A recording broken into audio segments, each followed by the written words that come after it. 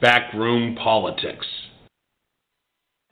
And good afternoon out there in Radio Land. It's Tuesday, which means it is time for the best political talk show you've never heard of. It is Backroom Politics, live on Blog Talk Radio. I'm your host and moderator, Justin Russell, joining you from a mere 115 miles north of Mar-a-Lago in the great Sunshine State of Florida. Joining me from the Commonwealth of Virginia, he is the former Undersecretary of Commerce that has served at last count under 4 presidents. He is longtime Senate staffer, longtime Washington insider, the Honorable Alan Moore. Hello, Alan. I'll if I turn on Alan's mic. Hello, Alan. Hello, Justin. Alan, there he is. How you doing? There he is. I'm good, thanks. And joining us also from the Commonwealth of Virginia, he is the retired one-star admiral from your United States Navy. He is the man that we know as the Admiral Ken Carradine. Admiral, how are you, sir? Admiral? No Admiral. Alan, can you hear me? I hear you, but I didn't hear Ken either. Didn't hear Ken either. Interesting. Okay. No. Well, we'll keep him on there, and hopefully he'll come back and join us. What we've got going is we've got a lot to talk about. Hopefully we'll get Sharmla to join us as well as Dan Littner, because we do need some Democrats in on this. But hopefully we'll get their view on this. But there is a lot to talk about. It has been a week of tariffs, trade wars, turmoil in the White House, all kinds of stuff happening in the Russia investigation. There's all kinds of stuff happening in education that we're going to talk about. We've got to start and talk about, actually it's a flip-up. Alan, which would you rather talk about? The deal in West Virginia for the teachers or Sam Nunberg?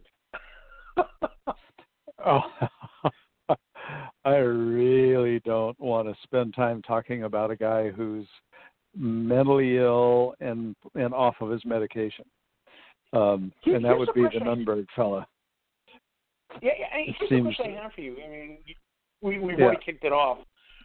We might as well go with it. Here's the question I have for you is, here's a guy who was fired from the campaign early on. I mean, early 2016, less than a year into the campaign for really ugly racial posts that he had posted on Facebook. And the special counsel, Robert Mueller, seems to think that he has got some sort of evidence that he's looking for out of this guy. Why all of a sudden did this no-name political hack racist all of a sudden start becoming so valuable to the special counsel? Well, first of all, we don't know how many different people that Special Counsel Mueller has reached out to and questioned. It's not the kind of thing that they announce, and it's not the kind of thing that most people want to proclaim that they had the honor of doing. So there's some unknown number of people, and then there are people that we know were talked to. It became public information for one reason or another, or people chose to simply self-report, and I think one of the reasons that we get all these press reports about the avenues of questioning that the Mueller people are pursuing comes from people who have been questioned. It doesn't come from Mueller. I think we have to acknowledge that that's a very tightly run ship. So the so-called leaks don't come from them. Anyway, they talk to a lot of people. This guy, I mean, think about this guy, right? First of all, nobody's ever heard of him until yesterday. Secondly, this was a campaign desperate for volunteers, for people of experience, for people of quality, because so many experienced people said, nope, not doing it, not going to participate. This guy was part of the campaign, and early on, when they desperately needed talented people, got the act. Tells us right up front that this guy's not A team, he's not B team. And now, all of a sudden, he's hardly a top priority, but we don't know. his name probably showed up in some emails that other people sent from way back while he was still on the campaign. So they said, well, let's talk to him. Let's bring him in. Let's look at what he's got. Maybe he's got some more stuff. And it's kind of routine. You make the request, you send a subpoena, and then the guy decides this is his chance for a little moment in the sun. And he says, not doing it. Not going to go. So let's go back. And Alan, they're not going to throw me in jail. back. And maybe Trump did something. And then he talks about being on his antidepressants. And one reporter said, right. I smell alcohol in your breath, which is why I said I'm not thinking it's it's a highly productive use of our time because he's such a whack job. Justin, can I cut in for one second? Yeah. Hold on. Joining us from New York City, she is a bar-certified attorney in the great state of New York and the Garden State of New Jersey. She is Hillary Clinton's former attorney in the great state of Ohio during the 2016 campaign. She's the one that we know as Sharmila Achari. Charlie, give me 1 second here real quick because I just want to give some background to the audience. What the discussions that there were many yesterday that Alan Moore and that we're going to be talking about on Sam Nunberg.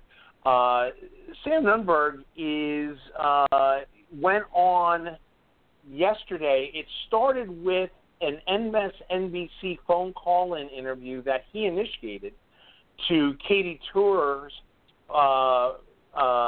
show yesterday during the 2 o'clock hour, and turned into just this wanton rambling diatribe of just how he's not going to appear. He's going to he's just going to defy the subpoena, defy showing up in front of. He's not going to produce any of the evidence that was requested, and then he left the MSNBC show and just proceeded to go on basically every show that he would do, and ended up on another MSNBC show at the 6 o'clock hour. But it was a bizarre series of ranting, just mumbling interviews that didn't make sense, but apparently has gotten the attention yet again of the special prosecutor. Sharmila, chime in, please. So I have to first dispute Alan's assertion that no one's ever heard of the guy. I mean, anyone who's been following the Trump drama knows who Sam Nunberg is because he's been one of the most vocal former campaign officials, and he's been cited by numerous newscasters and journalists as one of the sources who knows Trump best. He was the source of some of the juiciest quotes in Fire and Fury. So maybe Alan had never heard of him, but most people who follow the drama of this administration know who Sam Nunberg is, and they know that he was fired quite early on. Alan is probably reading much more intellectual pursuits than the rest of us, but I certainly have known who Sam Nunberg is for quite a while. And you knew that he was. You need to elevate your focus, Sharmila. That's true. I just need to start reading the National Review, Alan. Well, Sharmila, let me jump in and ask this question. But can I finish? Can I finish my actual thought? Yeah. Go ahead. But regarding Sam Nunberg's interviews generally, I think that it was I'm actually going to turn the tables and say that I very, very rarely agree with the Trump administration on its views on the media. I love journalism. I respect journalists, and at one point I really wanted to be a journalist. But I think giving Sam Nunberg that airtime was, especially towards the end of the evening, was incredibly irresponsible journalism. I think that by the time that CNN interview aired, you could tell quite early on, and I'm not a doctor or an expert, but you could tell that he was having some sort of mental health episode. And I think that he very quickly showed himself to not be a credible source for any sort of reporting. So whether he was, under the influence of drugs or alcohol or just having some sort of mental health breakdown, I don't think it really matters, but I think that he was not a credible source, and it was pretty unethical and irresponsible for journalists to be displaying him like that and to be treating him as some sort of newsworthy and credible source about the Trump administration, which I don't think he is. I mean, nothing he said and none of his reactions to the things that the Trump campaign were saying about him were rational in the slightest. And I think that became more and more obvious. I want to come back to that. in a second, Sharmla. But let me go to Admiral Ken real quick. Admiral Ken, when we talk about this guy being part of the investigation, I mean, this is a guy who said that Roger Stone, who's also a key player in the Special Counsel's investigation, was his mentor. This is a guy who was part of the team that, going back to Alan's point, that Donald Trump said, I only bring in the best of the best. Is this almost indicative of what we've seen out of the talent pool coming out of the administration? This is a prime example of we are literally dealing with amateurs? Yeah, I think so. And as I guess sad 24 hours later as Sam Nunberg's presentation I think is being characterized both here as well as in some of the other media outlets. I sat there watching him and Jake Tapper yesterday, just mouth agape, going, "Holy crap! This is amazing." But yeah, I from a purely personal level, I can tell you, when they started looking for people to come into the administration, there are a lot of folks that are just they've got their sensible wits about them. Just said, yeah, you know what, for whatever reason, I smell a clown car coming, and I don't want to be on board. And this is what you've got. Now, what's really sad here is that there are some pretty, one or two really knowledgeable folks in the Trump administration. Gary Cohn, for instance, in this whole business about the tariffs, and I'm sure we'll talk about that later. This is a guy that's basically saying, hey, this is not a good thing to do, and yet, the president in his own, unique form gets his head wrapped around something, right or wrong, and he just runs with it. So he's not even listening to the one or two, B team players that he's got in his stable, and that makes it even worse. Sharon, well, let me go to a legal question with you. Number one, the subpoena that was served on Sam Nunberg is pretty definitive. You're going to show up and you're going to produce the evidence that we've requested in front of a grand jury, or we'll find you in contempt. You're going to go to jail. I would venture to say that if you were his attorney, you would probably not be advising your client to go in front of every TV camera and news interview that he could get spewing what he spewed. Is that accurate? No, not unless I was clinically insane. Or the worst lawyer ever. Yeah, it's funny, too, because one of the things that we heard, it's funny that one of the things that we heard during his interview with Katie Tour is apparently he was getting a phone call from his attorney, and he made the comment, "Oh my God, I'm probably gonna lose my attorney after this." I mean, to me, Alan Moore, this just seems indicative of if you know you're going to lose your attorney. Go ahead, Sharmla. I was going to say again, Justin, more evidence that the man does not seem mentally sound. I mean, does this help or hurt Robert Mueller in any way, Alan Moore? Well, it doesn't have any particular impact on Mueller because the guy is so obviously off. He's not listening to any attorney that has any business having a license to practice. He's messed up. He's got some serious problems. We didn't acknowledge that at the end of the day, he did say, "Yeah, I'll probably cooperate with Mueller." This was after being all over multiple shows and everybody all excited because he made the one comment, there may be evidence of collusion between the president and Russia. This after he would praise the president, and then he would say that he was erratic, he was all over the place. I mean, he's a mental case of some kind. He was never an A or B team player, and most people not us crazies around here, but most people have never heard of the guy.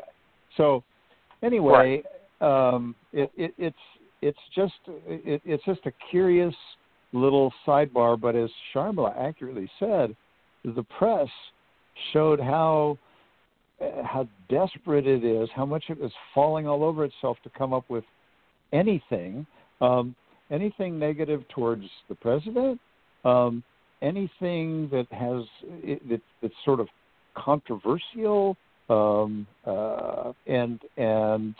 exotic and different. And in this case, I think it's a case of mental illness, and so it's really kind of sad and tragic in that regard. Well, and I agree with Sharmila, though I don't think the press played it with any on at all. And Justin, to actually respond to the question you posed to Alan. Yeah, go ahead, Sharmila. Sorry. Well, first of all, I just wanted to also point out, in what I forgot to mention earlier, is that Sam Nunberg is an attorney. He graduated from law school. Like, the man himself is an attorney. So, if you want to add an extra layer of insanity to all of this. So he's listening to himself.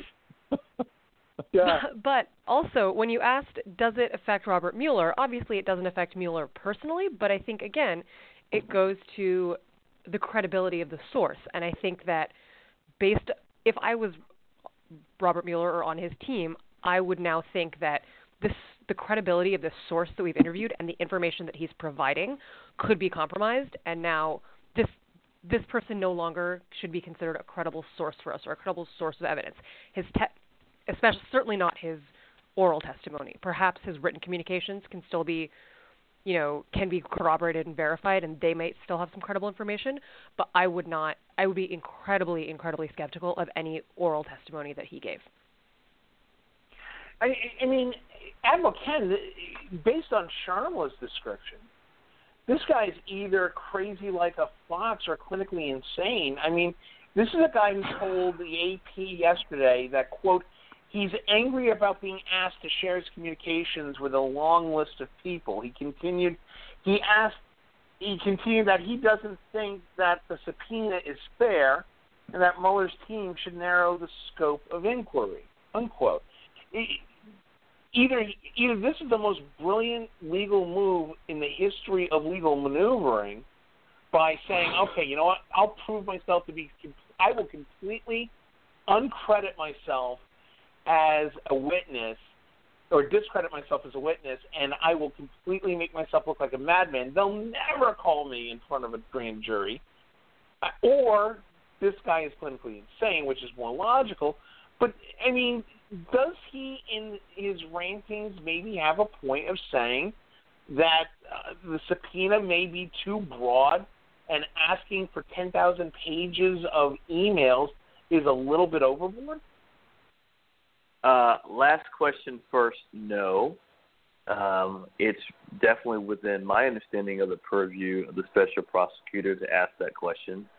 First question next is, I don't think Roger Stone would align himself, because Stone appears to be a pretty smart cookie. He's an odd looking fellow, definitely a snappy dresser right out of the gangster 40s. But has been around since the Watergate, not Watergate, and so not a stupid man. So to believe that he would keep someone in his close circle that's borderline clinically insane, it defies my belief. And I'm not a conspiracy theorist, but if I was looking to basically get myself out from under all this stuff, acting like I'm nuts on every major network news channel doing the pre-prime time news hour certainly seems like a good tactic to me. And I will say, as the other thing that I would say is that as sad as it appears to be in retrospect 24 hours later, oh my God, it was so much fun watching him yesterday. I was laughing my head off. It was awesome. It does make for good TV. I do want to defend the Fourth Estate, though, on this. I'm sorry. One more thing. Joe Scarborough characterized his performance this morning as impeachment porn.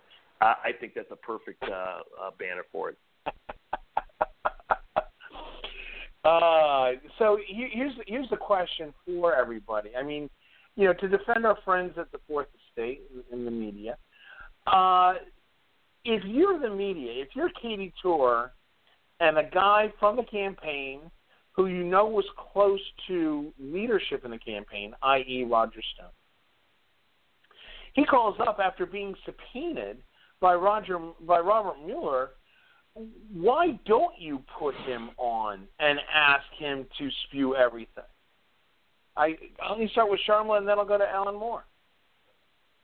So I agree with you, Justin. I think the first one or two interviews on MSNBC, they didn't seek him out. They didn't know who was calling. They didn't know he was going to say all those crazy things on the air. That, I think, you know, is understandable that you would put him on. How much credibility you'd give to his statements depends. And again, Sam Nunberg has been interviewed many times on MSNBC and CNN, so he was somewhat of a known quantity. I don't think that was wrong. What I think was wrong was really that Aaron Burnett interview, when you could see the man unraveling literally every additional minute he was on the air with her. He got more and more flustered. His answers made less and less sense.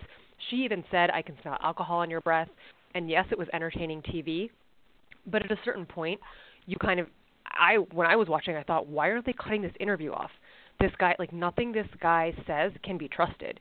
You can't, you shouldn't have him on just to torture him or just to sort of watch him twist in the wind or watch him babbling all this stuff, because he was a man who two and a half years ago worked for the Trump campaign. I think that his credibility as a source on the administration was compromised. His credibility just generally was compromised. And I think by that point in the evening, there was no real journalistic value. Whatever you might say that, oh, he was close to Roger Stone, or oh, he was a player in the early Trump campaign and he knows people in the administration. I think whatever value he had as a newsworthy source was pretty compromised by around 7:30 p.m. Alan Moore? Yeah, I agree with Sharmila. You can report on it initially, and then you got to pretty quickly realize, oh, we got a problem here. This guy's got a problem, and then as a matter of journalistic responsibility and common courtesy, you call 911 and you get them off the air. Yeah. Okay. Very good. All right. Enough about Sam Nunberg, because obviously this is going to be a train wreck that everybody's going to be watching here over the next few days. Whether or not he appears in front of the grand jury has left to be seen. We'll obviously keep our eyes on that. But this is just added fodder for what has been a bad week for the president. We're going to get into the details of the bad week at the White House when we come back. We're going to take a quick break. This is Backroom Politics Live from the Sunshine State, New York City, and the Commonwealth of Virginia, the National Capital Region. We'll be back in 2 minutes. Stay with us.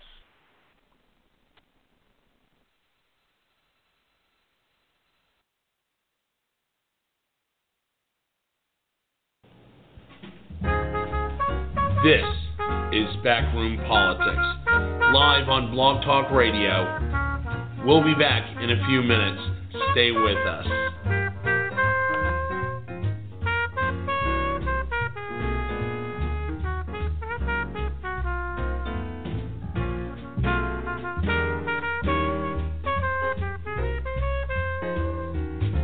I saw you last night and got that old feeling. When you came inside, I got that old feeling. The moment that you danced by, I felt a thrill. And when you caught my eye, my heart stood still. Once again I seemed to feel that old yearning, and I knew the spark of love was still burning. There'll be no new romance for me. It's foolish to start, for that old feeling is still in my heart.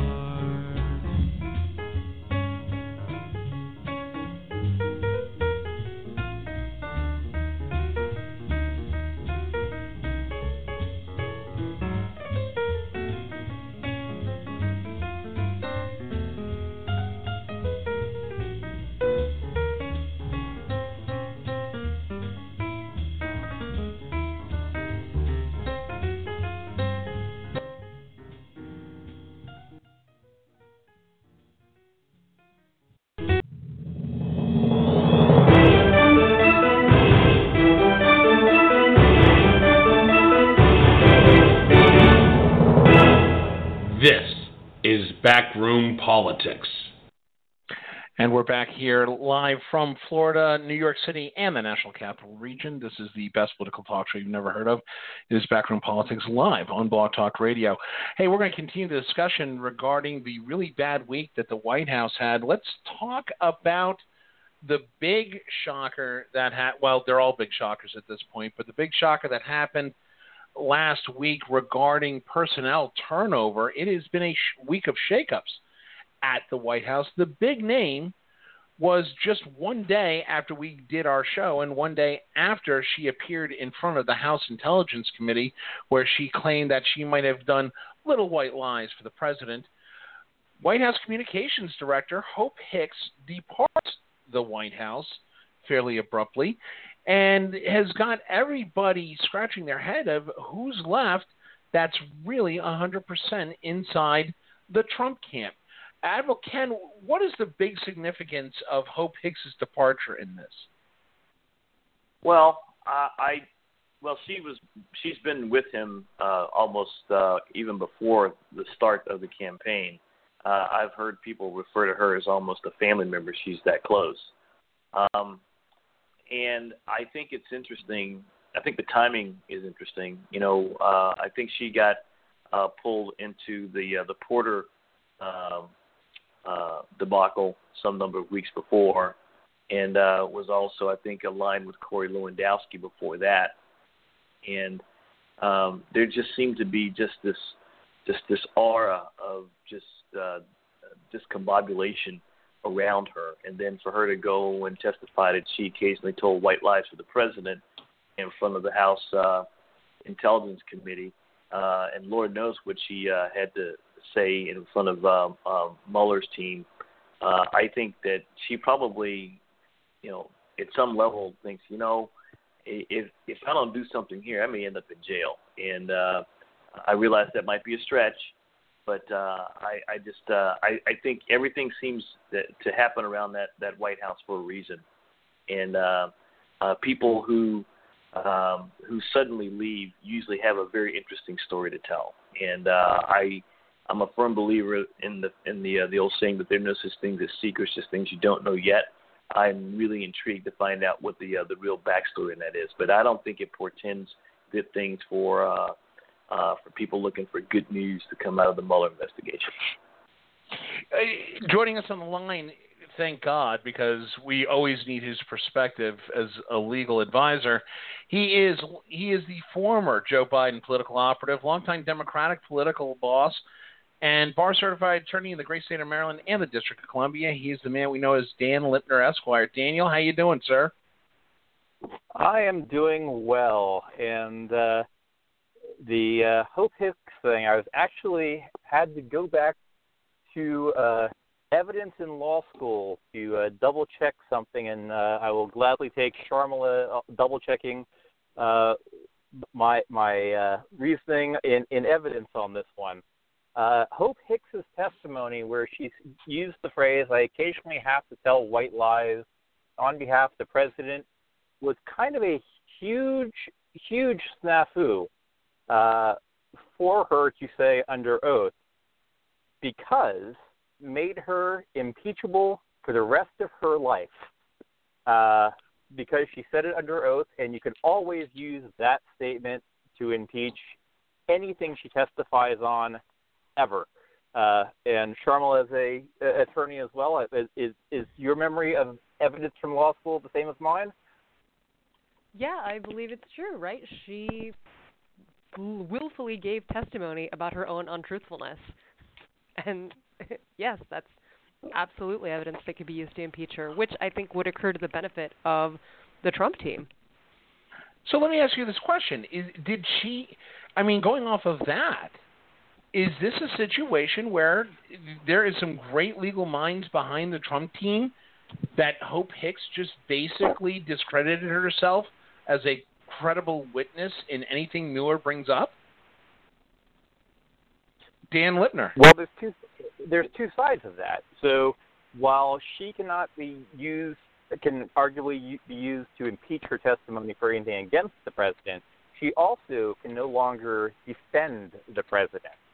So she is now neutral. Now, Mueller can actually use her for, as far as the compiling other evidence, but if she actually takes the stand, she's just a null character there.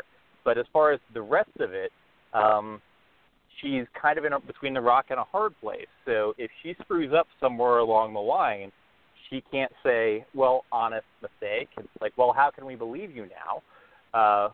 But likewise, she can't really defend the president. So she's kind of in an interesting position, and I'm kind of wondering if this is to Admiral Ken's point, that was part of her dance out the door, realizing that she now has a much bigger problem legally, basically for the rest of her life, but in particular during this administration. Alan Moore, go ahead, Sharmila, first, and I'll go to Alan. Oh, I was going to say, well, I think she's in a similar position now to Sam Nunberg, right, where her oral testimony can be largely, or maybe largely discredited, but she still can provide value in terms of, her written communications and any sort of corroboration that those provide. So, Alan Moore, let me go to you on this. This is something that, according to those close to Hope Hicks, I've talked to a couple of people that know her well, and they're saying that this is a much ado about nothing. She had actually been planning on leaving for some time. I've heard one estimate that for the past month and a half, she had been looking at a good time to step away. Does that still take away the timing and the cloud surrounding her departure? Not exactly something you do on the same day that a lot of other things were happening, like the gun control summit in the West Wing there. The timing was very strange and not helpful, it seemed to me, to Hope Hicks or the White House. Let me, though, push back just a tad. This is always risky business on our two lawyers who say that because she acknowledged occasionally telling white lies. We haven't seen the transcript, by the way, but the reports I saw said that there were occasions where she would have to tell people that the president wasn't available, that he couldn't speak to them then, or he was in a meeting, when in fact that wasn't the factual case, and that was the sort of white lie reference.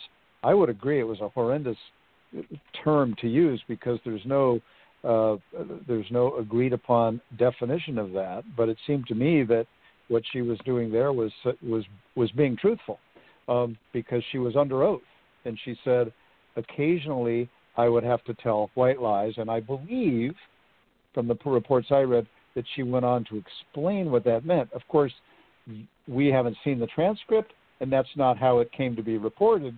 It came to be reported that, oh, she's the president's liar.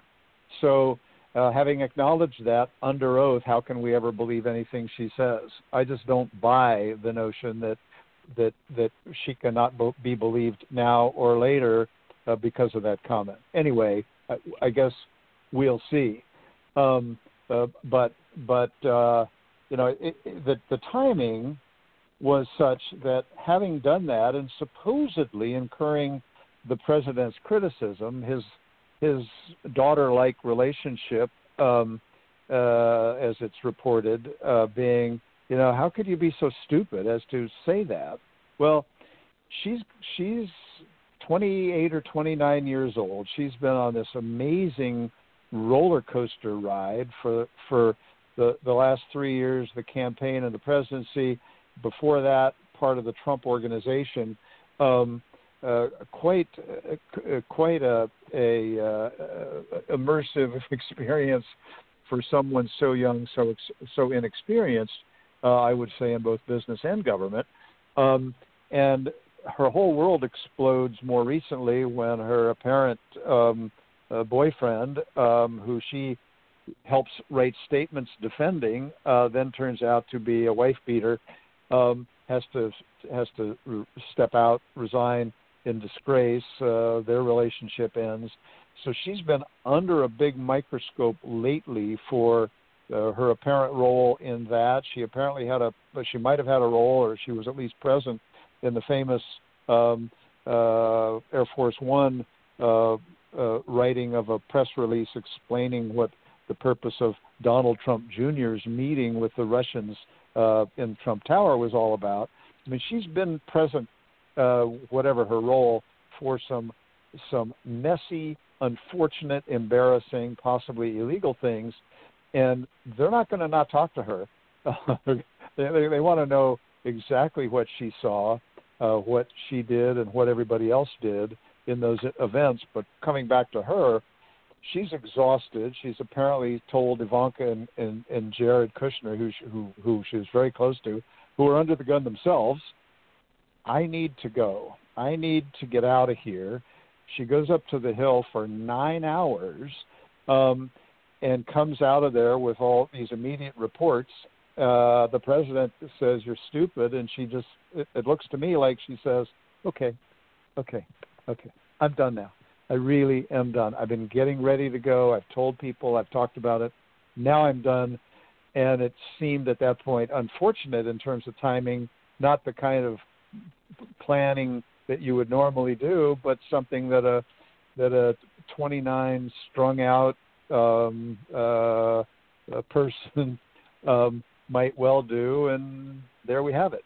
But she will still be a person of considerable interest because of things she's done, places she's been, what she's seen, and who knows? Maybe she'll at 29 get a big book deal. I have no idea. I mean, Admiral Ken, this is a 28, 29-year-old whose life experience was basically as a high fashion model, a marketing person for Ivanka's clothing line, and then immediately thrust into the geopolitical scene by becoming the communications director for the hardest comm shop in the country, possibly. Is this a matter that maybe the Trump organization put her, just threw her into the deep end? She was way over her head, and it just finally got to her, and that this might be a good thing for the Trump White House to do a reset on? I would say that having gone up to talk to people in those committees twice, and always being treated with a great deal of cordiality and respect because I was wearing a uniform when it happened, and having watched the guy in the suit next to me get grilled like a 4th of July piece of steak. Yeah, absolutely. And so, but that said, we're adults, and when we basically sign up for things, you have to, do some belief that you've done the calculus and figured out what the upside and the downside, what the upside and downsides are to the best of your abilities. But we've already talked in the first portion of the show about the fact that the Trump organization has had an ongoing challenge with fielding a credible team to represent and advise them. And I think Hope Hicks, her adventures in the White House and her departure is just one more piece of evidence to substantiate the fact that these guys, it's amateur hour at 1600 Pennsylvania Avenue. It continues to be amateur hour. It's been amateur hour since day one. And I think if they showed just a little bit of integrity and alongside with some humility, they might be able to find some people willing to stick, to stick their necks out for them. But that doesn't seem to be in the playbook. And so consequently, I don't have any. I have no sympathies to offer to anyone who's gone into that crucible and come out just a little bit chastened by it. None whatsoever. Let's go to the switchboard. We've got a caller. Caller from the 206 area code. You're on with Backroom Politics. What's your question? Hey, gentlemen. How you guys doing today? Fine. What's going on? What's your question, sir? Well, not really a question. It's more of a comment on where we're at as Americans at this point. Been a conservative my whole life. I have never been as disappointed as I am right now. Served this country in Afghanistan as an infantryman. I love my guns. I heard nothing but people talking about the Obama administration getting rid of guns. And if you look back, the Obama administration, the only thing they did was admit that we have a shooting problem in this country, and he signed guns in to go into national parks. Never took our guns away. And this delusion that Trump was going to drain the swamp and all this other nonsense has been fed to us. And then every time somebody addresses Trump, they just go back to the Obama administration and deflect to Clinton. I mean, what are we doing now as a country? I guess that's the best question. Where are we going, and when are we going to stop? Is it really true that he can shoot somebody in the middle of New York and wouldn't lose a voter? It really seems that way because our guns are now starting to be talked about disappearing. What do we do? That's a deep question, caller. Alan Moore, I'm going to let you take that one first. Yeah, it beats the hell out of me. Caller, we've been very critical on this show, the Republicans and the Democrats, of this president. One would like to think we could be consistently either supportive or critical based on consistent policy positions. He doesn't have a lot of consistency, whether the issue is guns, immigrants, tariffs, Obamacare, taxes, you name it. He's been all over the lot. He is a most unconventional president that those of us who, for better or worse, have spent much of our lives in and around the Washington, D.C. area. Some of us have worked on the inside, some of us in different capacities. Some of us have been involved in elections. Some of us have been close observers of the scene. We've never seen anything like this. If the issue is guns, there are Americans, maybe as many as 25%, who would like to just ban guns. Everybody else has got a different view, and I think from a policy standpoint, if we're going to do something, it's going to be that other 75%. Well, and some of the 25% know that banning is not a possibility, so they can work towards compromise. And we've got a very, very divided country now, and the social media contributes to that. Elections, gerrymandering, campaign finance, cultural divide that you see across the country, they all contribute to that. Yeah. We muddle through. We work on it on this show. We try to look for common ground. We chide each other. We tease each other. We also try to be thoughtful and substantive. And when we will disagree, try not to be disagreeable in that. And then with those who are religious are doing a lot of praying these days that we can make it through this period without some kind of war breaking out somewhere or some horrendous nuclear accident. So Dan, those are my ramblings on the matter. Yeah, go ahead, Admiral Ken. So first of all, thank you.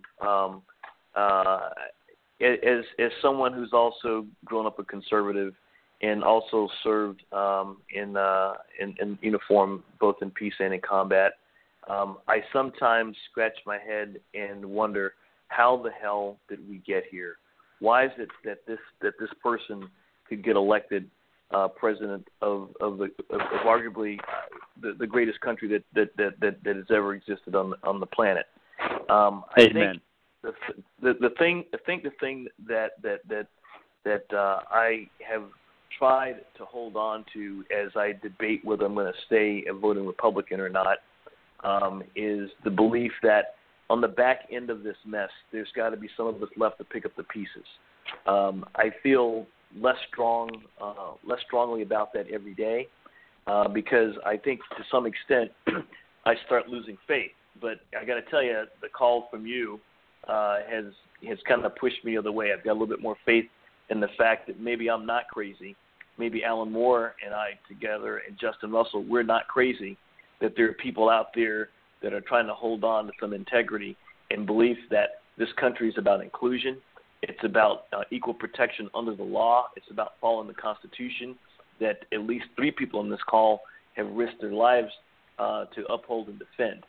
And it's just a shame that we have allowed the election of someone, the legal election of someone who I think can barely spell the Constitution, let alone has read it.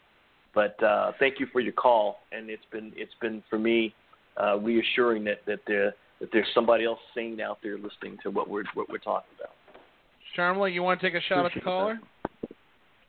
Yeah, I mean, I have to agree with Admiral Ken. I think that it's really heartening. Obviously, I'm not a conservative, but I think what's going to usher the change in this country is more principled conservatives, like the caller, like Ken, like Alan, speaking out and saying this is not okay, and holding, their conservative elected representatives to account and to hold them to that same moral code, right? Until voters actually make their voices known, until principled voters make their voices known, not just to the president. I mean, the president, unfortunately, has no real moral compass, right? He doesn't care what people think of him. He feels immune, or he feels above anyone else. We all know he doesn't react well to criticism. But I think that Republican leaders in Congress, a lot of them still have some integrity left, but they need to be reminded by their voters that they're going to be held accountable for that. That's what's going to make the difference in this country. Dan Lipner. So I agree with everything that everyone said, with one exception, that it's too narrow. I've been saying this for some time, and first, thank you to both the caller and all of my Republican colleagues on the show that I actually do genuinely consider friends, and I respect your opinions on many things. That said, there is the issue of the nonsense issues that have frequently taken hold in the Republican Party, that while no one on this show are the people that have talked about them, I would argue that there aren't enough voices trying to, within the Republican camp, trying to correct for the nonsense issues. So the Alex Joneses of the world, the Breitbarts of the world, the Rush Limbaughs of the world, all of which, where facts are a gently used part of their programs, get a surprisingly large audience, and unless trusted voices within the Republican camp say, no, this is wrong, I'm a conservative, and there are principles that I believe in, and these things that are coming out of these outlets are just absolutely false, and they're harmful. I can't say it. I'm a liberal, and so by definition, anything that I say will not be heard from people who are putting their tribe over anything else. So people within the Republican camp have to chime up and speak up. And there have been people who have done that, including the members of the show, George Will, who's a conservative writer who's been out there for a long time, has left the Republican Party. There are evangelical Christians that are Republicans that have also said they can no longer call themselves Republicans because of things the party has done. And heck, even in the National Review, which is hardly a liberal rag, has come out pretty hard against some of the issues that have been come up, basically calling them nonsense. But that's still not enough. There needs to be more voices correcting for the outright falsehoods and errors that are out there that are polluting the political dialogue, that doesn't allow for an actual meeting of the minds, because you have a surprisingly large percentage of one party that is buying into nonsense. Not to say that there isn't nonsense on the left. There is. But it's nowhere near as pervasive in the party as it is on the right, and hence we have the Donald Trump. But unless it's corrected, I agree. Donald Trump's not going to be the end of it. And caller, just as a point of background, I started this show about 8 years ago with a former member of Congress who was a liberal Democrat, and a former White House insider and Washington operative with a long line of credibility in the Republican Party. We started this show to bring civility and a civil political dialogue back to the political spaces, not just in D.C., but hopefully people across the country would listen to the show and find out that we can talk about these things. We don't have to spew the party line, which we don't. I have been a lifelong Republican myself. I have been very recently, troubled by where I see my party going. It is a tough road that we've got. But the problem I have is that if Republicans like me, if Republicans like Alan, if Republicans like Admiral Ken, and people like George Will and others that are sensible, that are not buying into the demagoguery and the political line, if we leave the party, we've got a problem, because then there's nobody to change it from within. If we stay in the party and we can try and change it within, we can try and do it without the demagoguery, the name-calling, and just the political venom that we're seeing in politics. And that's one of the things that we hope when people listen to the show, and we've got a cult following that do. We haven't been publicized. We haven't done a lot of advertising. It's just been word-of-mouth advertising over the past 8 years. So people continue to listen to us because they like hearing what real people who deal with this on a daily basis really talk about, not what they see on the talking head shows. So, there's a purpose to what we do here, and like everybody said, we do it with mutual respect. We do it with a sense of friendship, a sense of camaraderie, and a sense of the mission that we can do politics the way politics was designed, not as a media three-ring circus that we currently see in Washington right now. So, caller, first of all, thank you for your service. We always appreciate that. Thank you for calling in. We hope that you'll listen to us a lot more. Tell your friends about the show, and we're gonna move on. Say one last thing. Absolutely, caller. Absolutely. Guys, I appreciate you guys all talking. It really shows how strong us as Americans, we need to come together a lot more. That's one thing that we're really lacking. Sometimes the truth hurts people. I know myself, before I was educated, it was hard for me to grasp the realities of evolution until I actually found out that it was true, and accepting truth sometimes is a little hard. Us as Americans, we need to stand under that flag, and we need to be proud of who we are, and we need to start talking. And this divide of Fox News, which I used to listen to so much until it got into just complete rhetoric and hatred for the left. We need to come together as a country. We need to stand under that flag, and we need to be proud. And just like our founding fathers, the first ones to grab the rifles and fight the British, that was not easy. And it's not going to be easy for us. But we need to stand up and talk and face truth. And the truth will prevail. As a Christian, I believe that. I'm tired of the fighting with Americans and even the immigrants that are in this country. They are in this country. They have the constitutional right, and we need to give them what they deserve and treat them like human beings. Not necessarily give them all handouts, but we need to treat them as human beings. Guys, thank you so much for allowing me to talk on this show, and I'll be listening. Appreciate the call. Thanks a lot. Appreciate the call, caller. The funny thing is that we as a radio show, we've done this every Tuesday almost for 8 years, and we don't get paid. We do it out of our own pocket. We do it out of our own sense of whether it's a hobby or whether we do it out of the sense of trying to do the right thing and paying the good life that we've gotten from this country and paying it forward. We still do this, and we don't do it with a lot of accolades, and we don't do it with a lot of heraldry. But if we get 2 or 3 callers like that listen to the show and actually appreciate what we're trying to do, that kind of makes it worth it. I may be wrong, but that kind of makes me feel good.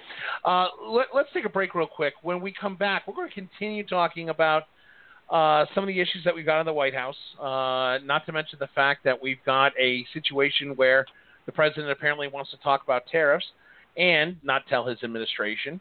And we also have another problem where it could get a little sticky for Ja-Vanka there in the White House. They might be looking to relocate back to Manhattan. This is Backroom Politics live on Blog Talk Radio. We'll be back in 3 minutes. Please stay with us for the best political talk show you've never heard of.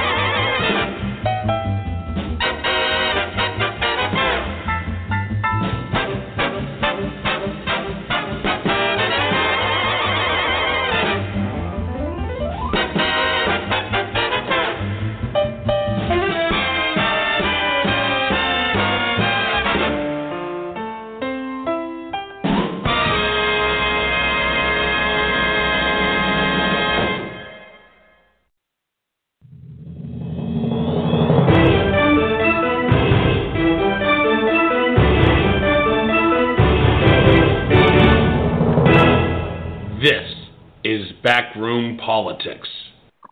And we're back for the best political talk show you've never heard of. It is Backroom Politics, live on Blog Talk Radio. I'm your host and moderator, Justin Russell. Joining me as I do every Tuesday is Sharmila Chari, the Honorable Alan Moore, Admiral Ken Carradine. Dan Lipner, Esquire, had to drop off. Hopefully he'll join us back later in the show. You know, I want to take a break from bashing the White House because, you know, doing it every week for 2 hours is just a tough business. I want to actually talk about some good news that happened in Charleston, West Virginia, just the other day, or just today, rather, I should say. In case you don't know, there was a teacher strike that's been going on for the past 9 days out in the state of West Virginia. Now, West Virginia is not a collective bargaining agreement state. It is a right-to-work state. It is a state that has had strong union ties, but in a blood-red state that currently is West Virginia, those unions tend not to hold a whole heck of a lot of stroke these days. However, the teachers union held what could almost be called a march, a sit-in, a just big political showing at the Capitol in West Virginia. Well, today it was announced by both sides that they had, in fact, come together for an agreement. There were many issues that they were dealing with. However, the biggest issues happened to be regarding pay. First of all, let me go to Admiral Ken. Admiral Ken, why is this a big news story? Why should we be interested or concerned about this story? Well, I think number one, it's because, to your point, unions have not done particularly well in West Virginia. And it appears that this is, the first time that I can think of in quite a while that an organization that supposedly has, union representation through organizations like the NEA came up against their government and to demand more pay and won. I remember some number of years ago, maybe it was Wisconsin, that had a similar type of uprising, and I'm hard pressed to remember. Perhaps someone else on the call will what the outcome of that was. But yeah, my memory of it was that it did not go very far. I guess secondarily, West Virginia is a blood red state. I think that if this seems to be part of the turn against, I guess the conservative establishment, there might be some belief that this is part of a bigger indicator. I didn't pay as much attention to it, I think, as I did to the Hope Hicks thing.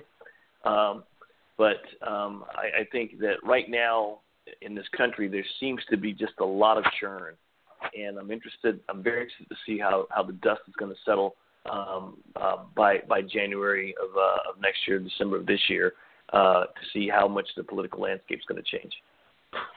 Sharmila Achari, same question to you. Why should we be interested in 20,000 teachers walking out of 55 schools statewide in a blood red state like Virginia or West Virginia? Well, I think it's pretty remarkable what the teachers were able to do through collective action, right? I mean, the circumstances were pretty dire. West Virginia's teachers were some of the lowest paid in the nation.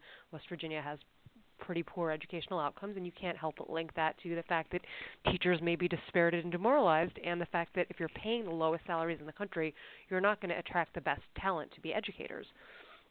I think that the fact that you not only had all these teachers come on board and support the protest, but you also had the students and the parents come out to support them in such a strong and united way was really something. It was something so extraordinary, and I think it's some in these days, kind of as the caller was talking about partisanship and tribalism.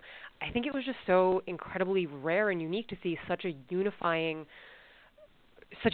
event on so many sides. And I think that that's why. I mean, even though it's 9 days that these kids have been out of school, I think that's why you saw this strike resolved in a way that actually made everyone happy. Alan Moore, is the bigger story the fact that we saw a unified focused message from the teachers and parents and students going up against a entrenched Republican governor and Republican state legislature, or is it the fact that, a state like West Virginia, who has not been known for its academic excellence, has taken a step forward in saying, you know what, maybe we need to make this right? In the old phrase that all politics are local, I'm not sure what kind of broader national conclusions might draw. As we've said, West Virginia is a low-performing state. It's a low-paying state. It's also a poor state. It's a relatively inexpensive state in which to live, but politicians have to make these balancing decisions all the time. Teachers are pretty popular. At a time when we're worrying about school safety, and guns in schools, there's an enormous amount of sympathy towards schools, towards teachers, towards administrators. I was pretty surprised. I think I can't remember. I'm not sure I know. There was some question about what they were doing and whether under the Constitution in West Virginia it's even illegal to strike, which is in effect what this was. That's not been a major issue. I'm not saying it should have been. It's just an interesting sidebar to the conversation. But it was because it was in the whole state, and because you could look at these salary numbers and you could look at school performance numbers, and because there was Trump fatigue of a kind, it's like any story but Trump would be a nice change, and this is not a small one.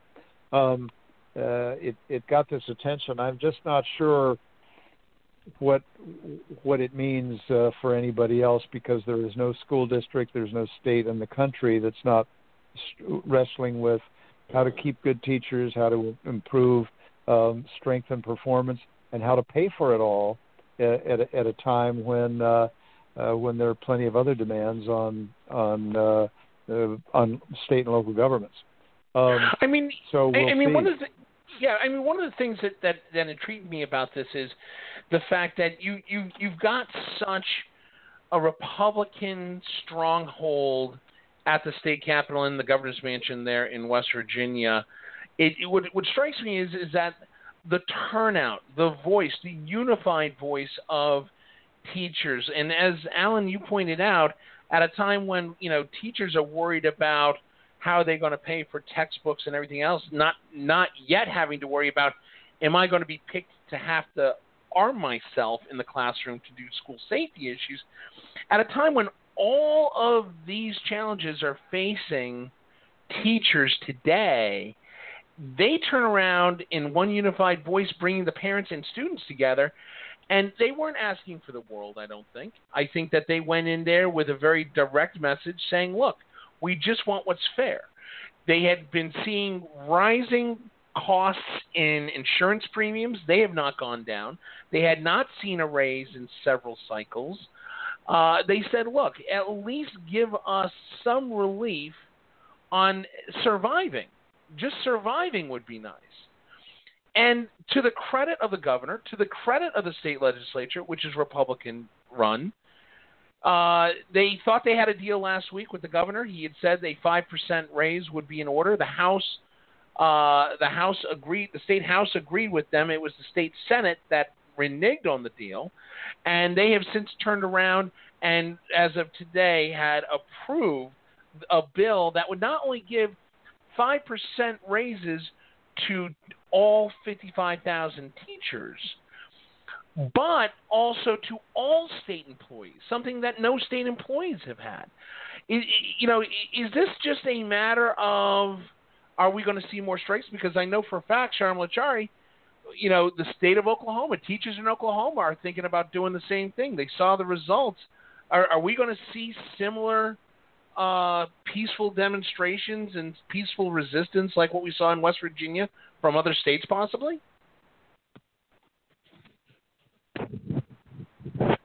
Sharmila? Oh, we lost Sharmila, I guess. Sorry, can you hear me? Can you hear me? Yeah. Oh, sorry about that. I was going to say, I can't say with certainty that you're going to see the same demonstrations, but the positive outcome in West Virginia is certainly an encouraging sign for any teachers who are considering, doing the same actions, because they also feel that they're, overutilized and underpaid. I think that state legislatures should also take a lesson from this to see that, look, like the teachers and the parents and the students here had sort of the overwhelming public support and kind of moral high ground in this. As much as, my conservative friends like to talk about fiscal responsibility and, everyone's got to tighten their belts, you saw the public was really on the side of the teachers here, and the parents and the students were all on the same side. So I think that gives state legislatures a pause, and I think it gives more leverage to these teachers' unions coming in, where state legislatures may agree to terms more readily than they would have otherwise, because they know that if this comes to a head, that the PR will go very badly against them. But Admiral Ken, we look at this, and we see the results that the teachers got in West Virginia.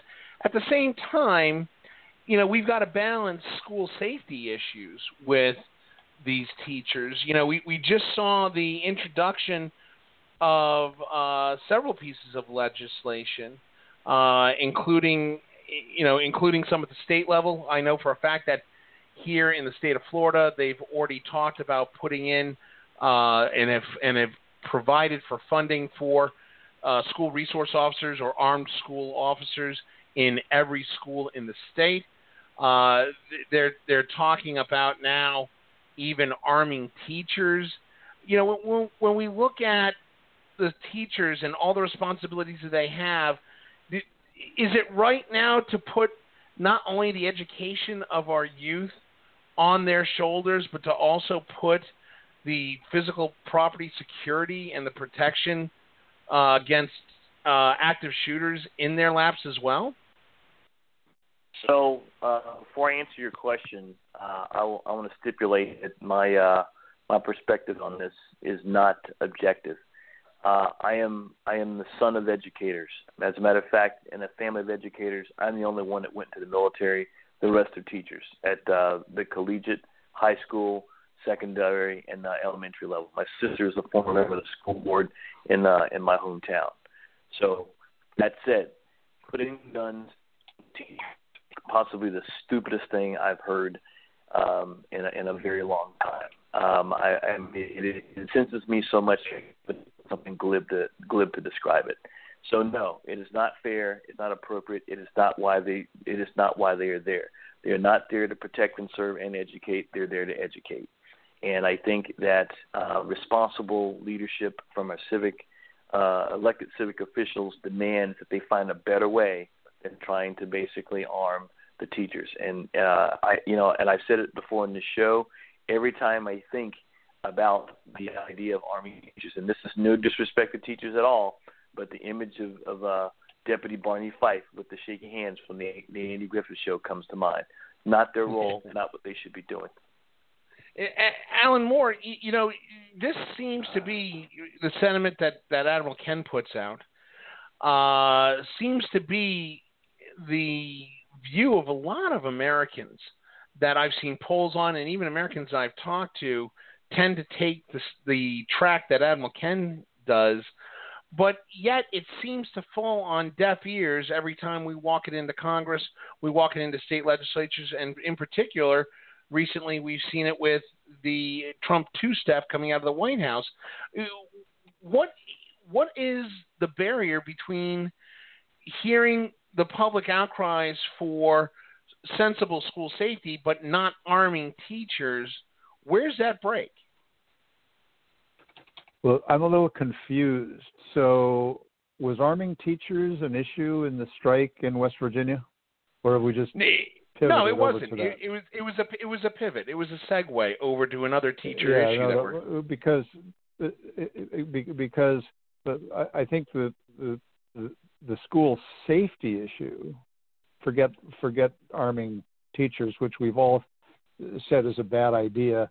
I think I'm the only one who said I think it's a dumb idea, but if a local district somewhere in a rural area comes to the conclusion that it makes sense there, then I'd like to hear about it. But I don't think that was an issue in West Virginia. But what is an issue in West Virginia and every other school district around the country is school safety. The hardening of the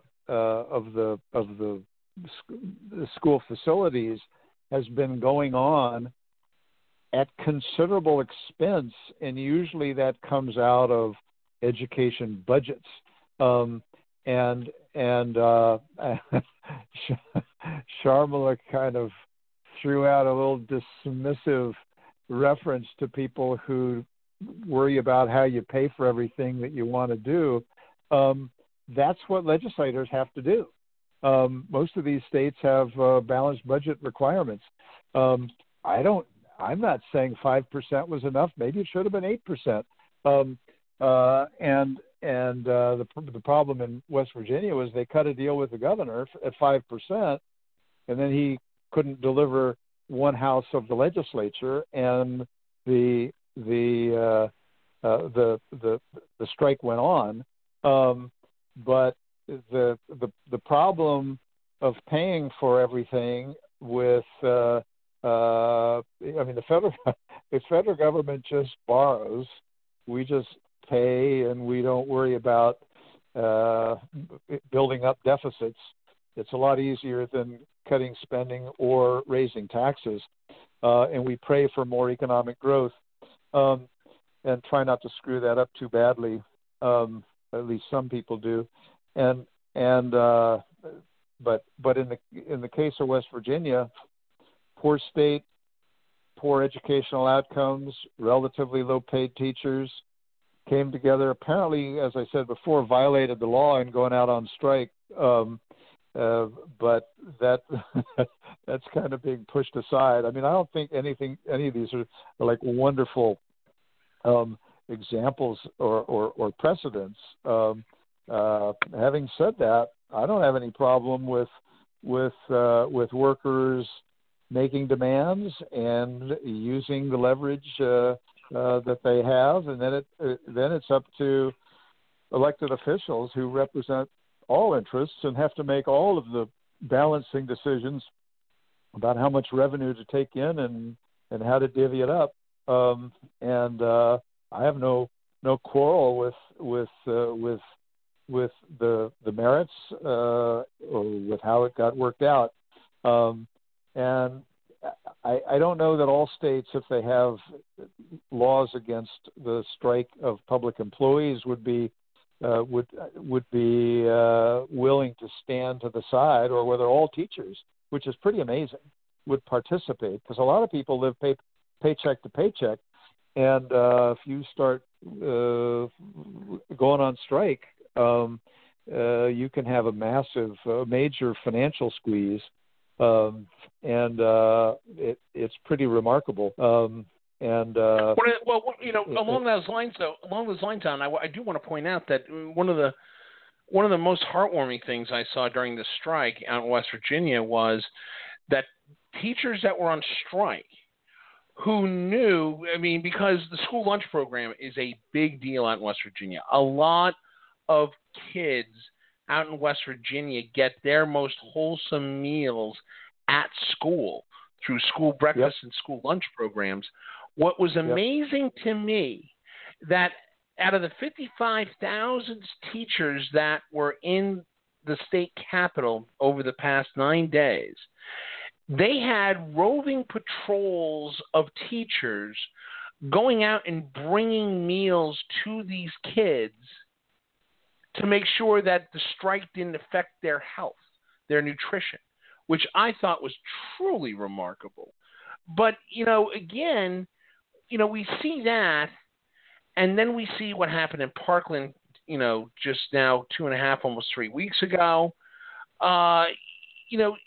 It seems to me that, Admiral Ken, when we talk about the good work that teachers are supposed to do with limited resources and the limited fiscal capabilities that they have, we already put enough on teachers.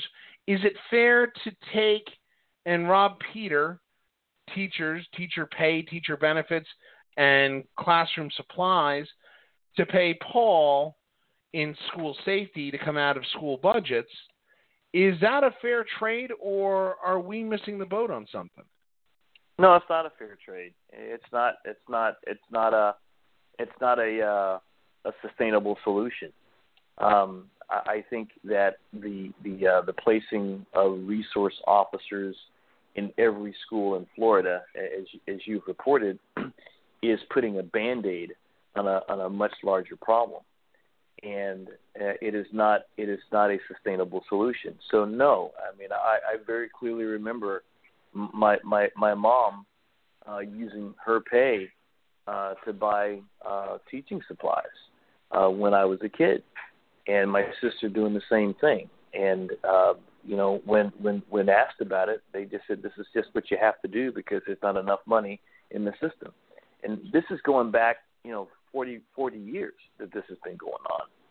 So, no, it's not. It's not fair. And again, I think that, and this falls in line with the conversation that we were having last week, hope is already dissipating on my part that anything substantive is going to be done by folks in Washington, D.C. and in the state capitals to address the problem of gun violence in this country.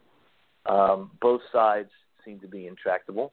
The left doesn't want to give up protecting people's rights under HIPAA, and the right doesn't want to give up assault rifles. And as with most things in life, goodness is somewhere in the middle. Everybody's got to be able to give something up here. And so I'm not going to get behind any idea that's going to reduce the amount of money going into education. I'm a product of public education. I'm proud of that. I did not go to a private school before I went to the Naval Academy. I didn't go to a private prep school before I went to the Naval Academy. I went to a public college to get my graduate degree. I am a product of public education. I am what happens when things go right. And if Dan were on the call, he'd probably disagree with that. But I think there's if properly executed, we can do a lot more to make the goal of being educated greater for a greater number of people. That's a fantastic point. I'm going to let that be the last word on this, and we're going to move on. We've got about 35 minutes left in the show, and I cannot not talk about the other big news story coming out of Washington last week. It was a surprise to everybody, including many in the administration. Last week, Donald Trump announced, surprisingly to everybody, that he was going to invoke a tariff on foreign steel and foreign aluminum, 25% on foreign steel, 10% on foreign aluminum. Still don't know why. Still thinking about it, still trying to figure it out, and it's gone against the grain of many in the president's party as well as many foreign leaders.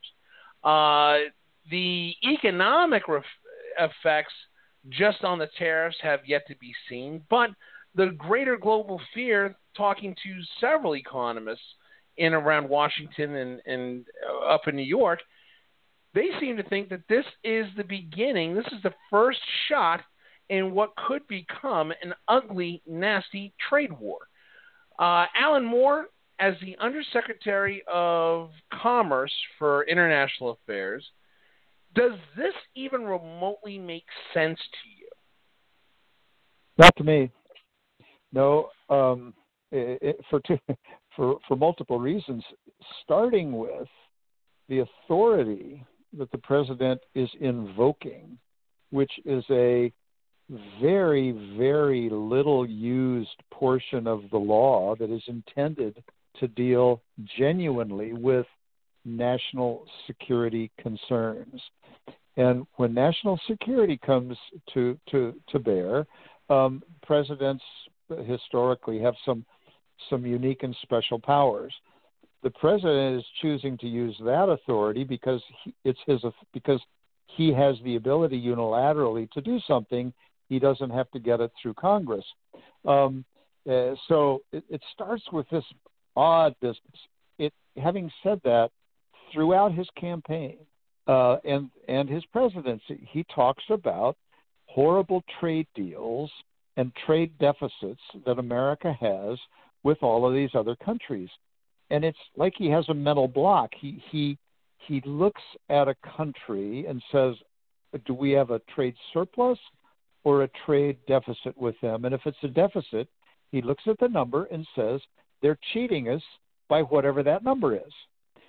And he appears to have no understanding at all of the fact that countries with certain natural resources, certain capabilities, produce the things that they can produce to their, pardon the phrase, comparative advantage, and they sell to others. and who hopefully they sort of swap stuff. But if you think about countries that have no oil or very little oil, China would be a good example. China doesn't produce much oil, and China consumes an enormous amount of oil, a growing amount, because it is an economy that has been growing gangbusters. China is going to have starts out with a deficit with anybody that it imports oil from. It needs the oil. It pays whatever it has to pay. It tries to go and help countries that are producers. It's investing in various oil-producing countries around the world because it wants to keep the oil flow working. It's not a weakness of China that it might have a trade deficit with a country because it's importing a lot of oil from that country. Now, in the case of China, they also produce a massive amount of consumer product and consumer good, and they do it very well, very efficiently, and with relatively cheap labor. So it turns out that China typically has a big trade surplus with most countries, including the United States. It is not a point of weakness to just look at the numbers on the page, as the president does again and again and again, and even last week when he talked about how easy it is to fix this stuff. It's not easy. It's horrendously complicated and potentially disruptive.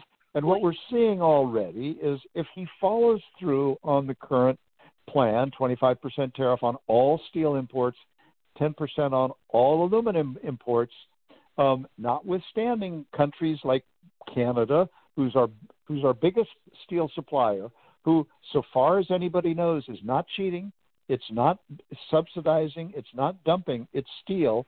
It just produces it, and we buy a lot of it, although we produce 80% of our own. So it's only 20% of our steel market that we're even talking about, and the biggest importer, the biggest exporter to us is Canada, and the Europeans do. And I'll finish here. The great risk is simply retaliation. We're gonna just unilaterally slap a tariff on European steel and aluminum, let's say, and they're going to say, you can't just do that. If you're going to do that, we're going to slap steel. We're going to slap a tariff on U.S. farm products, on Levi's, on machinery. They're going to slap tariffs on Harley Davidsons, on Ford's, Chrysler's, GM whiskey. products, on Kentucky bourbon, Jack Daniel's, Tennessee Smash. This makes no sense to me, Alan Moore. Real quickly, Alan Moore, in a quick second answer on this one is, you mentioned that Canada is our number one importer. We import more steel from Canada than anybody else. Yep. We import the second most importer, oddly enough, is Mexico, from where we get I'm not sure second it's second, most. but Mexico's, I think, in the top five. Yeah. Okay. I mean, to me, that logically says all we're doing is making enemies of the guys next door our biggest trading partners. How does we've China already, of course, dumping steel? We've already made enemies by saying that we need to go redo the North American Free Trade Agreement, NAFTA, and those conversations are going on, and the president has talked in hugely exaggerated rhetoric about those long since negotiated, useful for both countries, for all the countries' trade agreements, by saying they were lousy deals and we need to tear them up and start over again, which is not what's going on in our trade negotiations with them, but it's the president's rhetoric. It defies understanding, other than the fact that for 30 years, Donald Trump, the civilian, and Donald Trump, the candidate, and Donald Trump, the president, has talked in these terms about about trade deficits with other countries and how it's overdue, that we're getting taken to the cleaners, and it's time that we have a true negotiator and a tough guy who understands the stuff in charge to rework it. And the guy does not have a clue. He's got two advisors. Sharma, go ahead. Two advisors who are pushing this. Yeah. No, I was going to say, Justin, go ahead with your question. No, well, here's a question I got for Sharma. Sharma, it seems to me, we've heard the president saying that we're getting raw deals. China is dumping steel in our country and in the market here, which, as Alan pointed out, and trust me, I trust Alan more on this subject, a lot more than I trust Donald Trump. One has actually worked in this. The other one reads a coloring book that has steel workers in it. The reality is, it seems to me that Donald Trump is placating to a very small base of Pennsylvania Rust Belt iron workers instead, so he can keep them and they can say happy things about him, rather than him actually coming around and saying, hey, I got to look at what's best for our nation. He's placating to maybe one or two congressional districts versus the rest of the country. Right. Well, you saw him do the same thing with coal in West Virginia, right? Everyone knows coal is a dying industry, and yet he talks about bringing back coal jobs and not investing in clean energy because there are pockets in West Virginia that love him and that want to hear this. But I think even if he is placating these, few Rust Belt communities, they are not stupid, right? Even those workers, they don't necessarily want steel jobs back. They just want good jobs, and whether those jobs are in new tech companies or in sort of other emerging industries and other manufacturing, they want good, sustainable jobs, right? Like, even the iron worker in Pennsylvania knows that, okay, even if the iron plant comes back, like, the trends of the economy going the way they are, this job might only last me another 5 years. I'd much rather have a new company come in and a new industry come in that can keep me employed for the next 20 years, right? And this is the thing with Donald Trump. He has zero long-term thinking, besides the fact, as Alan already pointed out, that he doesn't understand basic microeconomics, right? The fact that, if you raise tariffs, if that will make the price of goods go up. If the price of goods go up, the cost to consumers will go up. People will be unhappy. Or companies' profits will go down, and they will be able to employ less people. People will be unhappy, right? Like, these basic cause and effects don't occur to the man. But I think that more than anything, it demonstrates the fact that he is incredibly myopic in his thinking, and there's no long-term strategy here. Everything is just lurching from one crisis to another, one sort of knee-jerk reaction to the next. And that's why, that's why, on top of his, general lack of knowledge about almost every subject, that there is no consistent policy agenda coming out of this White House. And Admiral Ken, does it make sense, or is there any credibility where the president says this is a matter of national security? It seems to be that's what he's invoking the power, as Alan pointed out, that this is a national security issue, not so much an economic equality issue. Does it make sense that he's using it, and does it hold water? Well, in Trump's world, it makes perfect sense, because look at it. If he makes it about national security, he doesn't have to do the hard work of building the case to write and build policy. He doesn't have to go out and sell that policy to Congress and the Senate and the country. By declaring it, part of a national security priority, he can, pretty much kind of do what he wants to do. I think it's ironic that he's looking at declaring making tariffs on aluminum and steel as a national security priority, whereas he has done absolutely nothing. Well, as far as we know, he's done nothing about the work that the Russians are doing in the cyberspace to impact our elections and the public opinion toward the people that are going to be running for office in November.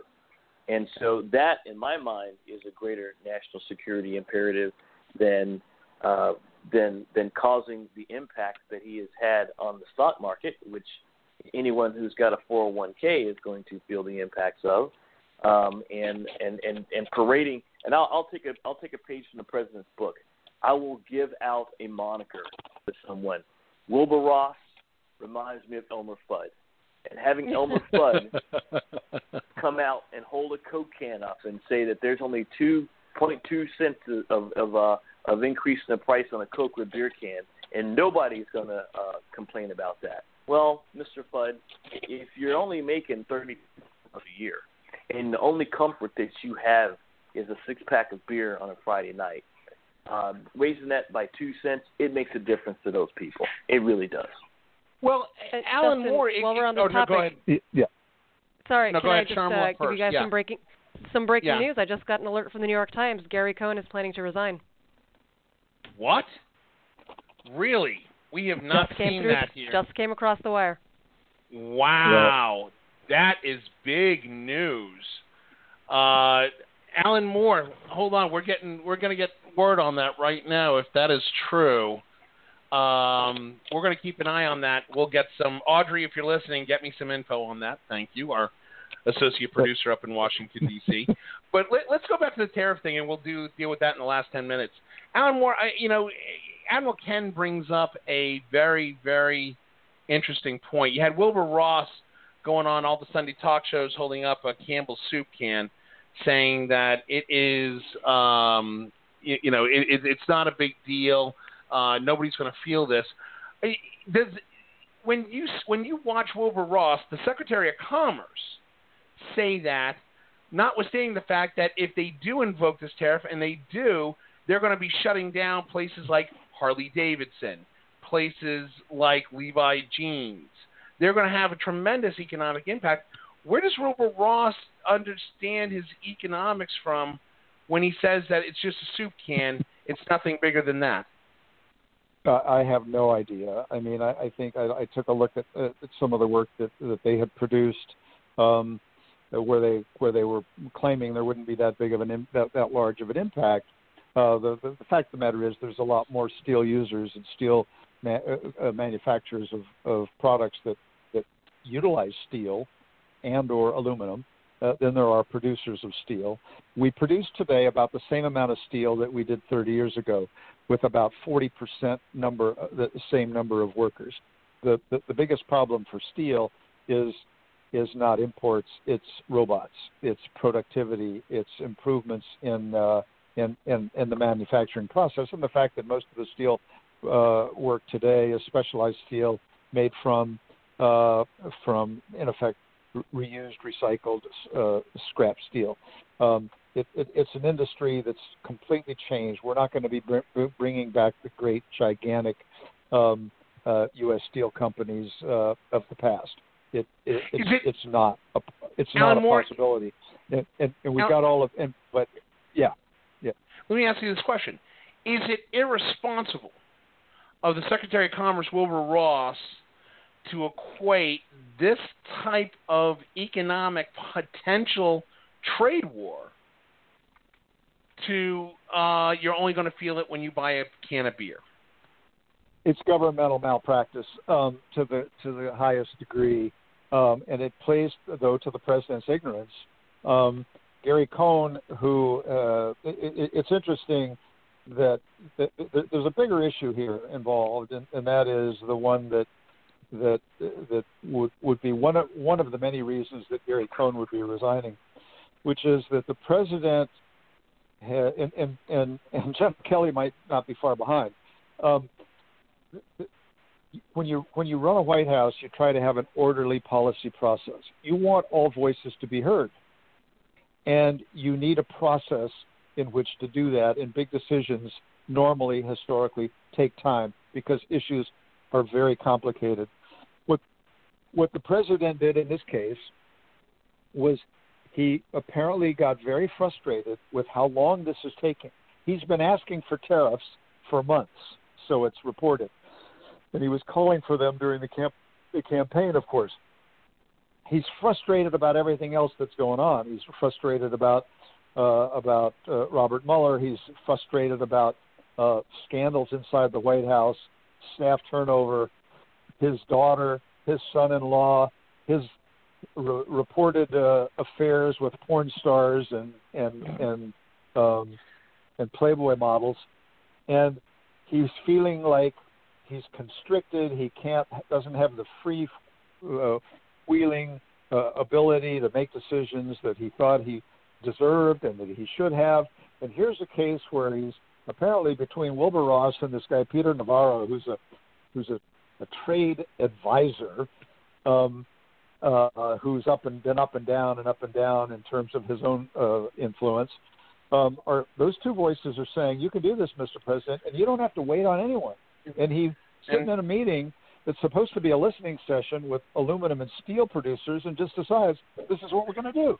Now, and Alan Moore, there's no paperwork. There's no sharing of information.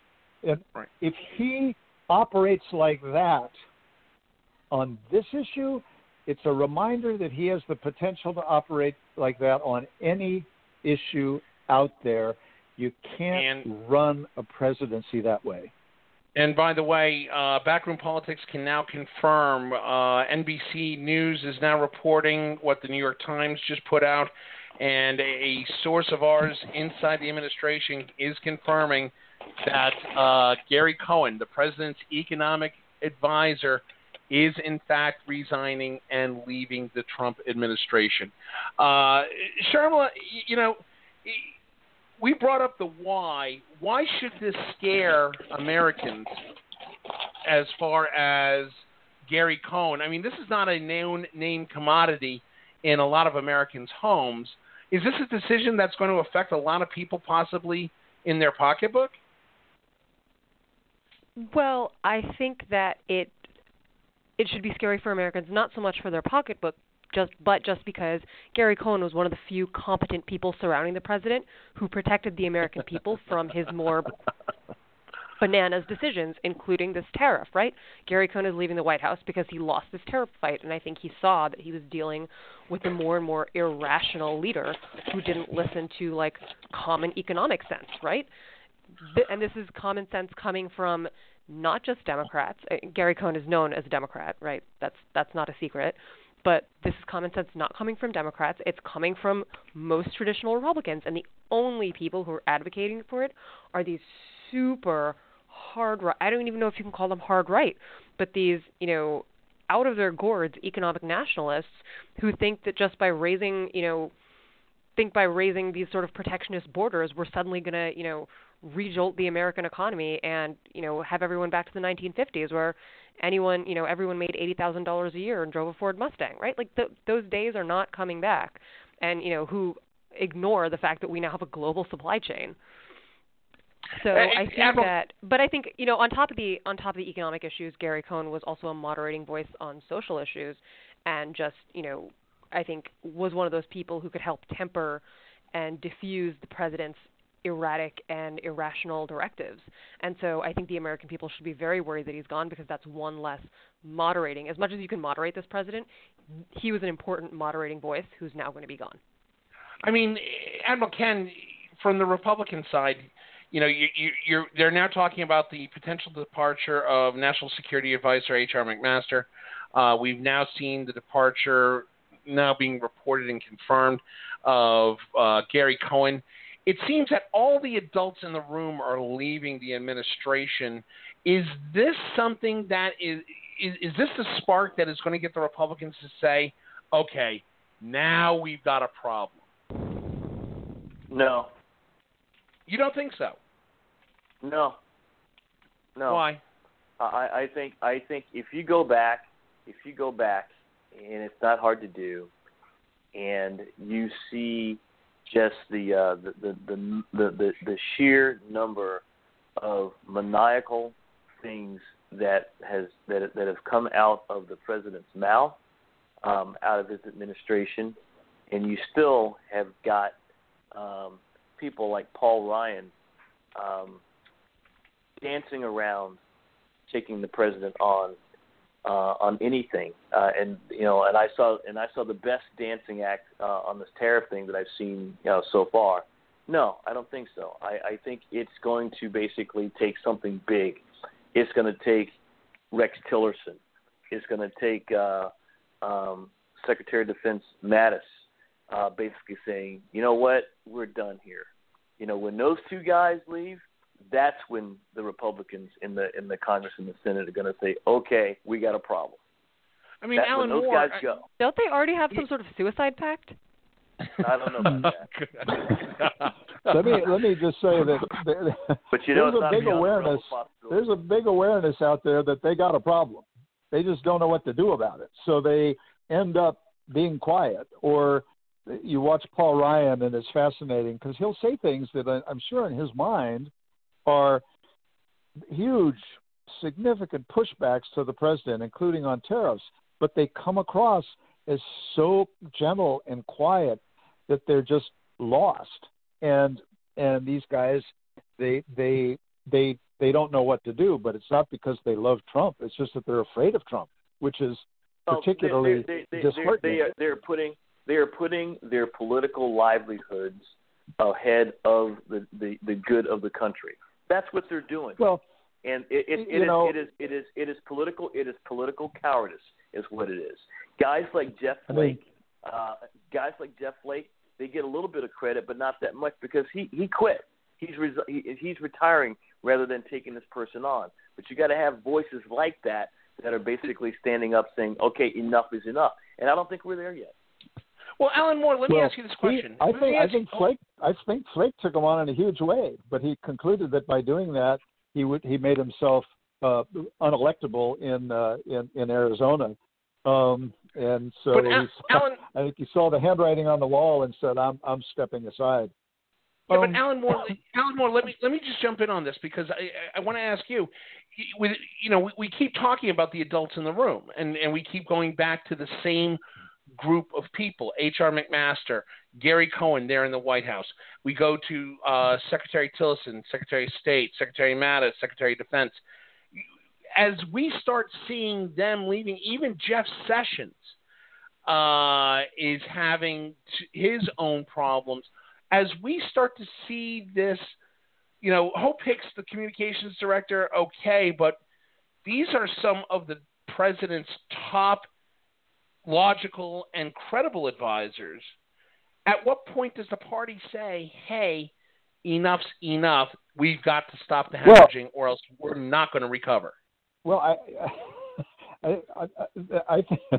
think that I don't know what you mean when you say the party is going to say, because I think there's already people running for the exits because they've reached that conclusion. They don't know what else to do. They're hoping for some future work. So, you've got all these committee chairs in the House that are just saying, yeah, I don't like the look of things, and I'm going to step down. I'm going to retire. I'm out of here. Gary Cohn, they've been talking about him leaving since Charlottesville and his reaction to the grotesque comments that the president had to say about that. And so there's kind of been this watch on Cohn, and he reportedly said with regard to the tariffs that if the president imposes those, then Cohn's done. That'll be the final straw. So, I hadn't heard until we said it tonight, but that it's now being reported, which suggests there's an actual timetable. But there's no surprise there, not to me. I'm kind of surprised he's been around as long as he has. Tillerson, I don't put at the same level. Tillerson's got his own unique problems. He has not been a great Secretary of State. I think we could, even in this environment, do better than Tillerson.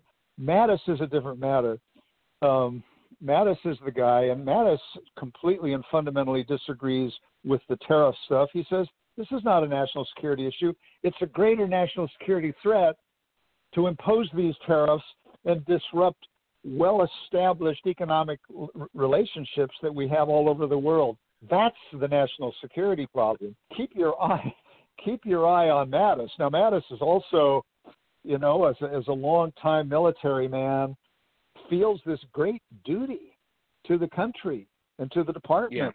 and to those who serve. So, I think he'll be one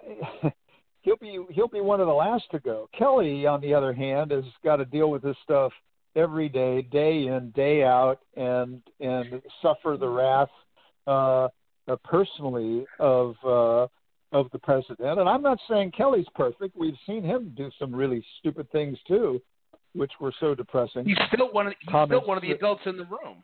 He is still one of the adults in the room. But I agree. It's like, if he goes, then who? Because about anybody anybody who's a real grown up out there has said something critical of this president on typically multiple occasions, and that becomes a disqualifying qualification. So if Kelly goes, then who? Stephen Miller? Okay. I mean, where do you go? So now let's go. Now we go really to this part. Really frightening. Now we go to. I got you. So now we go to this part where we talk about the ejection seat pool of who is going to bail out next. We're seeing, again, for those who are just now catching up, it is been confirmed by Backroom Politics that, in fact, Gary Cohen, the president's economic advisor, is in fact resigning. As Alan pointed out, it's surprised it's taken this long. But out of all the adults, let's go around the table. Who leaves next? Who's the next one to pull the ejection ripcord? Admiral Ken, I want to start with you.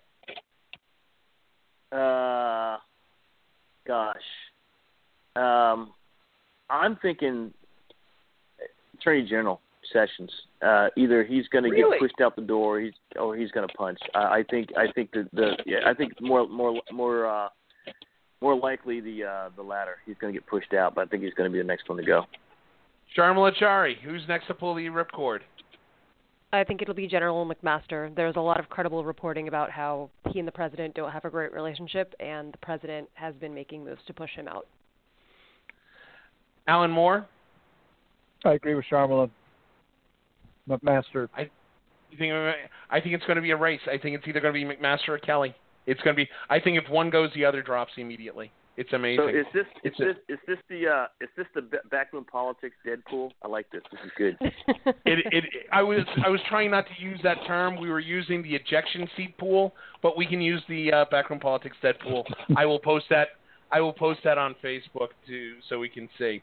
The last thing I got to talk about, and again, there's been so much. I'm exhausted just trying to moderate this. Real quickly, there are reports now coming out that while apparently Alan Moore is playing with his CD collection, there are reports coming out of several sources that believe that Jared Kushner could be in somewhat legal exposed trouble regarding his financial dealings, as reports have come out in several media outlets that have said that he got his company, the company that his family owns, got special financing after meetings were held inside the White House. If true, this could be the beginning of the unraveling of Jared and Ivanka. Admiral Ken, is this the beginning of... I mean, is Ivanka right now packing up boxes and getting ready to go back to New York? Yeah, she's a smart woman. I think so. I think that when the final analysis and the final reporting's out, there's probably going to be three names at the top of Mueller's hit list. Jared Kushner, the group of guys that he's already got charges filed against in President Trump. Sharmila, we got 5 minutes left in the show. Real quickly, how big of a legal exposure does Jared and Ivanka Kushner have right now? I think Jared Kushner is in serious jeopardy. I think that the more stories, now you're getting more and more public stories about sort of the level of corruption that he is allegedly engaging in, and I think that these stories are very, very bad for him. So, hi. Does Alan Moore, real quickly, 4 minutes left.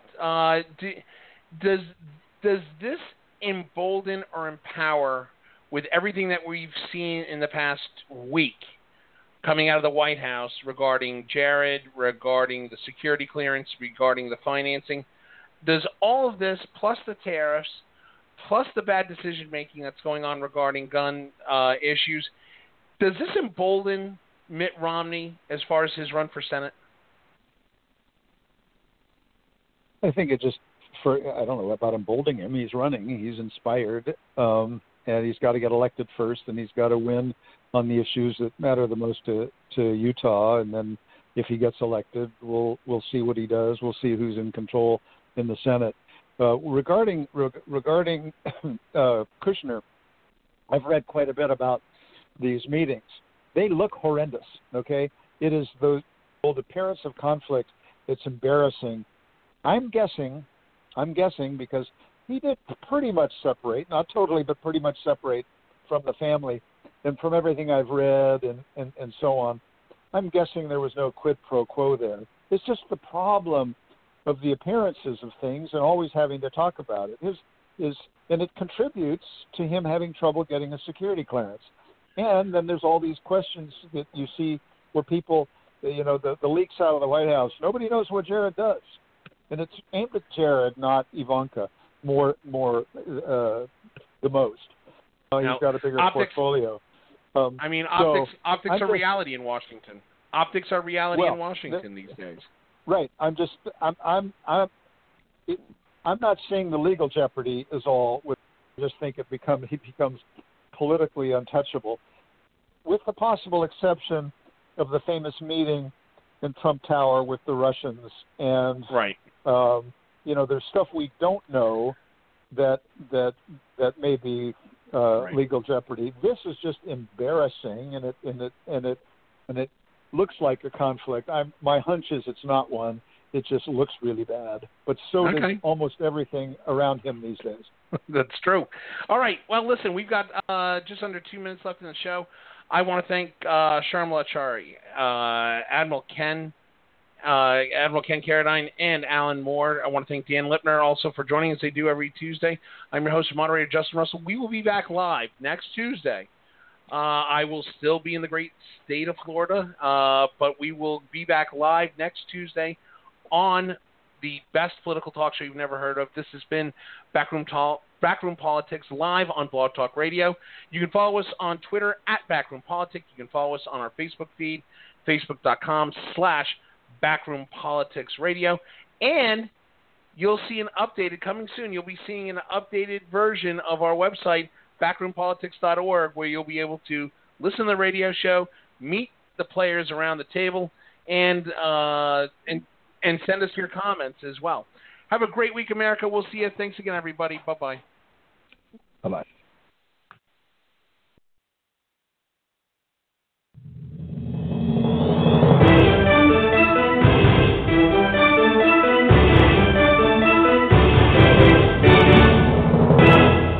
This is Backroom Politics.